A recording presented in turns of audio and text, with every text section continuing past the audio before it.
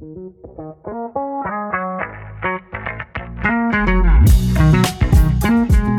to the Scrum Facilitators Community Podcast, the place for real conversations around Scrum. Welcome to the Scrum Facilitators Community Podcast. You're joining myself, Steve Trapps, and Rebecca Dainton this week. Thank you for joining us, firstly, for coming back. We're going to be talking about various different things over the next 20 minutes, 30 minutes, see where we get to. Just for full transparency, just so you know, dear listener, I've worked with Rebecca in my past. We met a few years ago. We've also met at Use Up groups in and around Yorkshire, where we both live, and also Rebecca's attended a few of the courses that we've thrown out there as well. So now, Rebecca comes from Yorkshire. She is in her title, she is a modern product development champion and coach. I mean, what does that mean, Rebecca? Firstly, welcome. What does that mean? What does it mean? I think that's me trying to make sense of what a Scrum Master is, because no one seems to know, including my dad, who never understands what I do when I tell him I'm a Scrum Master anymore. But yeah, I think it's just a lot more than Scrum for me. It's, I guess, the whole package that comes with like modern product development. So looking at things like how like organisations are set up traditionally, and how we can move to things like cross-functional teams, so more modern ways of thinking and working, and I guess giving teams complete autonomy as well, rather than like old school ways of working and Taylorism and like scientific management method and all that sort of stuff, where it was very much, the people do the work and the managers, and you're completely as far apart as possible. So it's about, all the different modern aspects of product development and, rolling them into one, and then hopefully teaching and coaching it. Brilliant. And by the way, I love the word champion, because I do see you as a champion for this. It's like you're pushing it forward and championing how to do things. I was going to say properly, professionally. Let's call it professionally. How to do things professionally in there, because it is quite complex. Now, we always start off with a couple of questions. And how would your friends describe you in 2 sentences? And what do you love most about your job? So, I know you primed me for a couple of these. So, yesterday I was thinking about two sentences that my friends would say about me, and I could not think of anything. It was really hard. It's a really hard thing to think of. So, I cheated and I texted a couple of WhatsApp groups. So, I've written down a few responses that I got back from my friends, which are actually quite funny. It's something you never do, I guess, ask your friends what they think of you. So, it's quite interesting. So, I've got hugely determined and ambitious first, but absolutely someone you can share the funniest moments with, proper hilarious in good old Yorkshire terms. Would be there in a dash if needed, with a touch of crazy. We've got pure heart, never any bullshit. A lovely girl, but would roundhouse you in the head if you annoyed her. I do martial arts. I don't just go around kicking people in the head, by the way. And enthusiastic about the finer things in life, food, drinks, spas and facials, because I do love a good facial. So they were the responses, the actual responses. And the love most about my job was much easier. So for me, it's the continuous learning that comes with being a Scrum Master, or like being in the Agile coaching world. So I just think you're always kind of looking for new things to learn. Obviously, you need to know about lots of different frameworks, lots of different kind of histories in terms of like Agile and product development. And you need to kind of learn how different organizations work, how different people build products. So it's that continuous learning thing for me. There's always something to learn, like every week, every month, which I just think is nice. It keeps your brain ticking. So that's thing for me, the learning stuff. Yeah, it definitely gives you that enthusiasm for life and to continue to learning and brilliant. So, Rebecca, are you able to say where you're currently working at the moment? I am, yes. I think I'm working at PokerStars, so that's part of Flutter Entertainment. So yeah, we're online sporting, gaming, betting, and I'm working at PokerStars, but actually in the sports tribe. So developing our sportsbook product at the moment. And you're working there as an agile coach or a scrum master, or Scrum Master, but I kind of see them as the same thing. So I think for me it's Scrum Master, Agile Coach, kind of same thing. But yeah, I am officially a Scrum Master working with 2 squads. Yeah, part of the sports tribe. brilliant. So, what would you say the biggest challenge? What's the biggest challenge you've got in your role at the moment? And So I think for me, the biggest challenge in my role, and I guess it spans into any organisation or any role within like the Scrum and Agile world for me, is not coming, I guess, from a technical background. So I guess I started off in traditional project management originally, came from the waterfall world, and then fell in love with Scrum and realised it was the only way really to build products properly for customers. And obviously, I'm now working with software engineers, so we can work in any domain within Scrum and Agile, can't we? But I've chosen tech because I think it's really fun. I really like it. But for me, I don't have that kind of engineering background, that programming background. So sometimes it can be a challenge, and I think it's not that you can't be a Scrum Master or Agile coach without ever being a programmer. But I think sometimes if you're wanting to coach the more technical kind of practices stuff, it can be a challenge because you've not been there, you've not done it. But I'm a massive advocate for good technical practices, and I don't think you can really get that true agility without them. So what have you seen work? I mean, you've come from a non-technical background, non-development, and obviously, well, not obviously, but majority of things are being done in a technical. And what have you seen work for you and with the teams to win over trust to actually help teams? What's been successful for you? So I think in a way it's also a blessing not being technical because you can you don't get into the detail, you don't try and solutionize for the team, you don't try and tell the team how to kind of work technically, which is nice because you want them to be autonomous and do things for themselves. So it's great, and you see the high level, you see the big picture, and you can coach on so much of the other stuff that is your speciality. So delivery, cross-functional teams, organizational structures, all that stuff. And I think you can. So the way I've kind of overcome the challenge, I guess, is I still like to delve into the technical side of things a lot. So for example, I did an online code academy course, full stack engineer.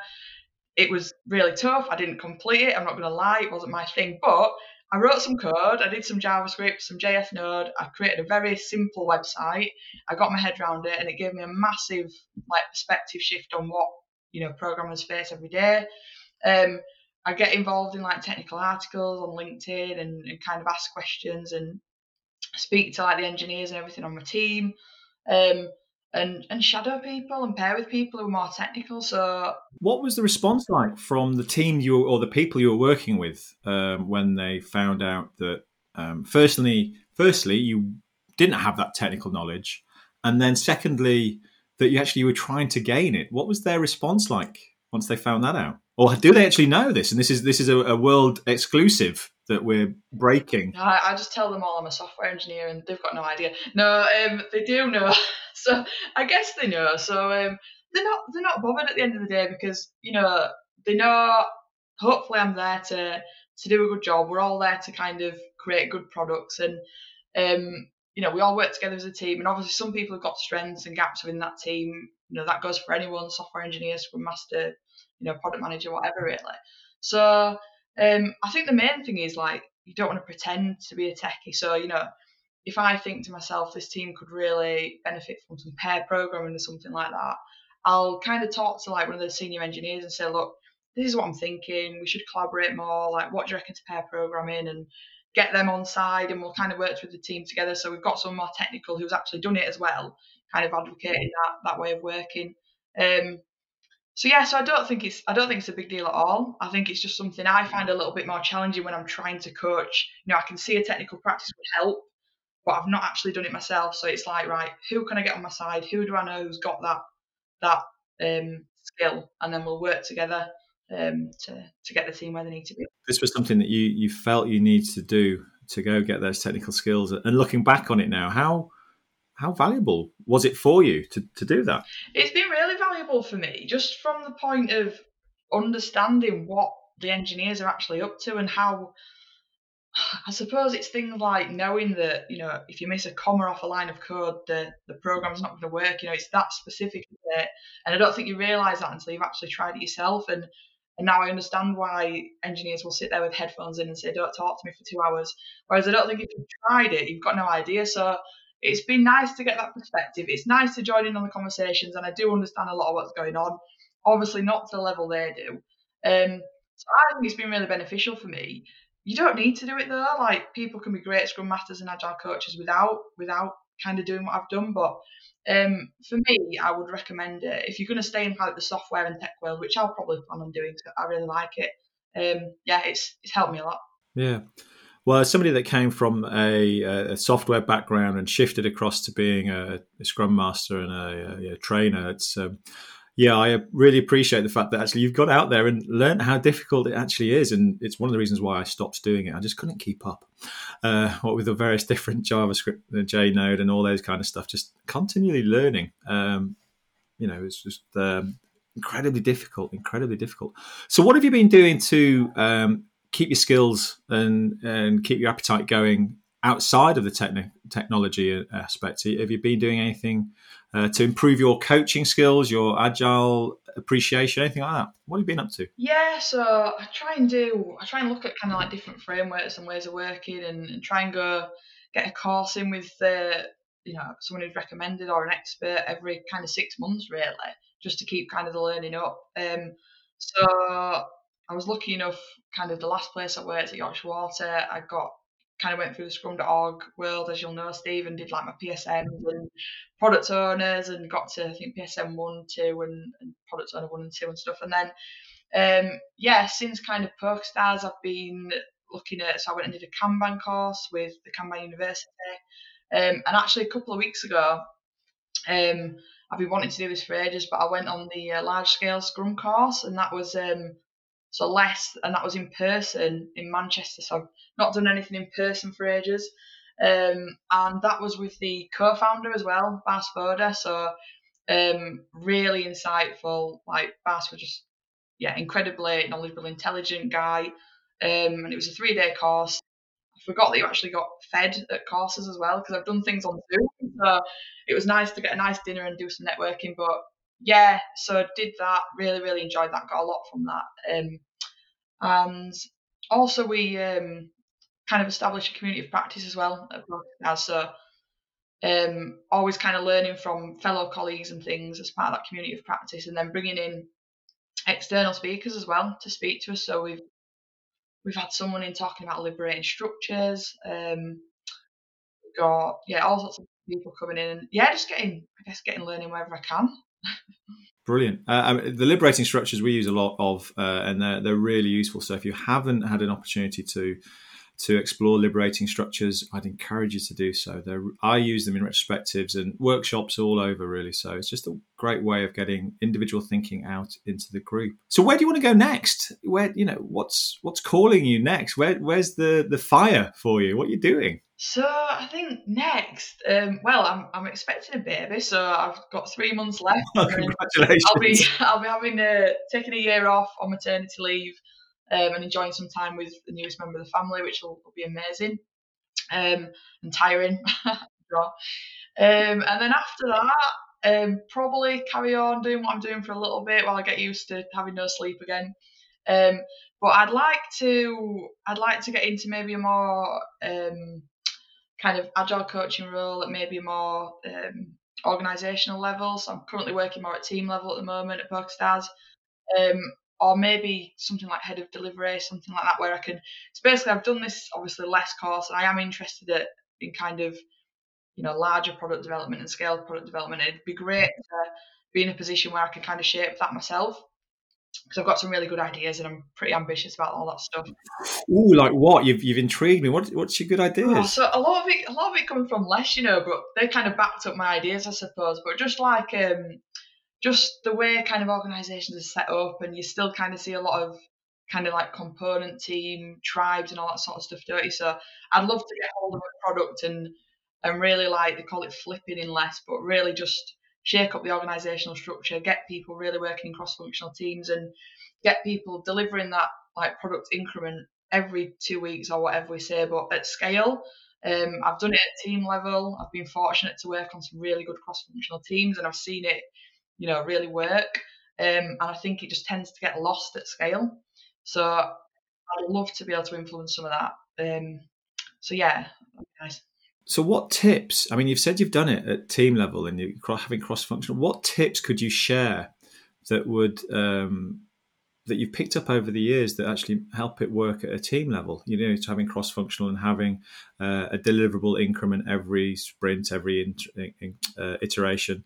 I think it's about starting small, really. So start small, think of a feature, or it depends how big your product is. If it's a big product, think of a feature. If it's a small product, might be enough with it one team or two. And just start small. So start off by looking at that feature or product and saying, right, who do we actually need to get this thing delivered? And literally go and pull them out of the functional areas and have those conversations with managers. Probably a lot of persuading and explaining depending where you work, but yeah, if you can just start small, there's one team who can get something to done, and then just watch the magic work. A lot of places just fall at that cross-functional team part, really. It's too difficult to break down the structure of these functional kind of silos they've got. But it's actually quite simple to do if you just start off small and then see it work, and then once it's working, move on to your next squad or your next team, I think. Brilliant. So start small and keep going. Don't try and do everything at once. Don't try and grab 10 teams and just turn everyone into a scrum monster at once. I think start small, get things going and get things working, experiment, and then move on. What's one of the things you wish you'd known earlier in your career? Oh, that's a good one. I think probably you don't need to know everything. I think maybe pre-Scrum, even as a project manager, I think the way I was maybe brought up, or maybe I had a bit of that perfectionism kind of mind going on and thinking, you've got to know everything. And then as I've got older and worked in different organisations and with different people and products, you realise you really don't, and it's absolutely fine to not have a clue and just to be really honest and say I've got no idea. And I think if I'd have known that earlier, it'd probably saved a lot of stress. Whereas now that mindset it's totally shifted for me, and I understand that it's fine not to know, and it's fine to ask people for help and all that sort of stuff. So maybe something along those lines. To have that confidence to hey, it's fine. We'll work this out as we go through. Yeah, absolutely. And what do you think's helped you see that through? I'm trying to think, really. I don't know if it's just life experience, really. And then I guess might well be.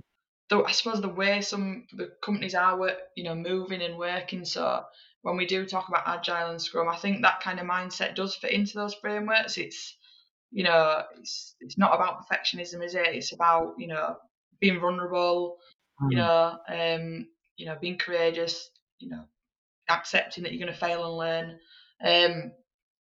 So I think it's a bit of life experience. Then also the path that I've chosen as well down these kind of Agile routes, it kind of fits with that, and that's the kind of culture and the way of working we're trying to cultivate. So that's probably rubbed off on me, and hopefully I'm rubbing back off on that. So we were asked a question in the previous podcast, and it was, when was the last time you did something for the first time, and what was it? So this was easy, just because I don't know if it's a super exciting thing, but we've just back from Lanzarote last week. So the first time we went to Lanzarote as a family, we'd never been. Okay. So yes, I'm going down that angle. So yeah, it was really nice, lovely and warm. I'd highly recommend it for anyone wanting some sunshine in March, because it was March, wasn't it, last week? So it was Lanzarote, and first time for us. Oh, I see. So you're making everybody envious of going on holiday. So it's the going away on holiday for maybe the first time for a long time. Absolutely. So, it's got to be done. Get it booked. Although Manchester Airport, I was go from a different airport. Okay. So what question would you like to pose for the next person coming up onto the podcast? So I would like them to answer, if you could fall asleep on a night and you could be programmed with one skill and wake up the next day and you had that skill and you were proficient at it, what skill would it be? And you had it for life then.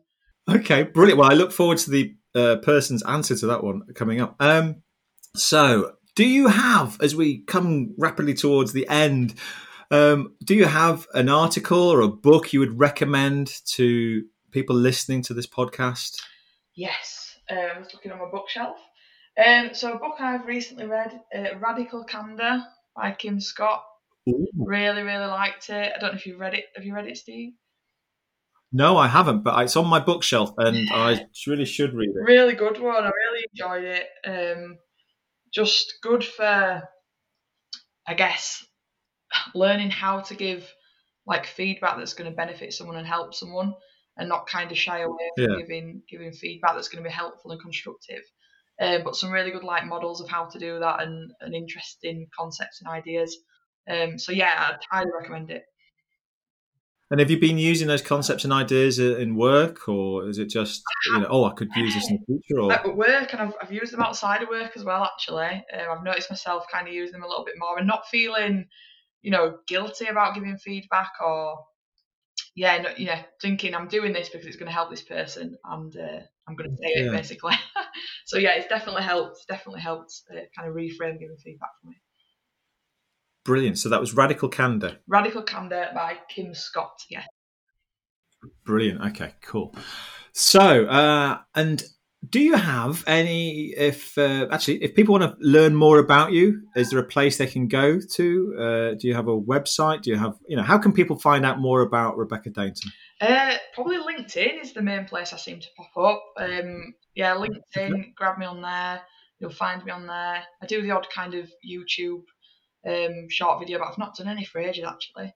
But yeah, my YouTube channel, I'm trying to think what it's called now, Candid Agile. Just try and give like frank honest advice about Agile. But yeah, mainly LinkedIn. Grab me on LinkedIn. That's the best way. Brilliant. And are you doing any talks or anything like that on meetups or anything that we could come and listen to you about Radical Candor and you can give us positive feedback? So. I've got one more podcasting actually. I don't think I've ever done an audio podcast. But I've got two that have come along, they're like buses. So I've got one more next week. Dare you? With the virtual retro guy, Chris Stone. So that's I'm doing it next week. I'm not sure when that'll be published, but it will be published at some point. But no, other than that, I'll probably be winding down soon for a year off. You've got other things you need to focus on, and other important things to focus on. Absolutely, yeah. Brilliant. Well, thank you for joining us today. Good luck with what's coming up next. So thank you for joining us, Rebecca. And for those people that do want to find Rebecca, learn more about Rebecca, she says, find her on LinkedIn, Rebecca Dainton. She's got lots of ideas, lots of things she'll share with you in the podcast and the YouTube clips. So please go find Rebecca Dainton. And also, thank you, listener. Thank you for listening to us and coming back after Shaud's interview and mine. And please stick with us. These are going to become a lot more regular than they have been in the past. So thank you for coming back to and listening to the Scrum Facilitators Community Podcast. Speak to you again soon.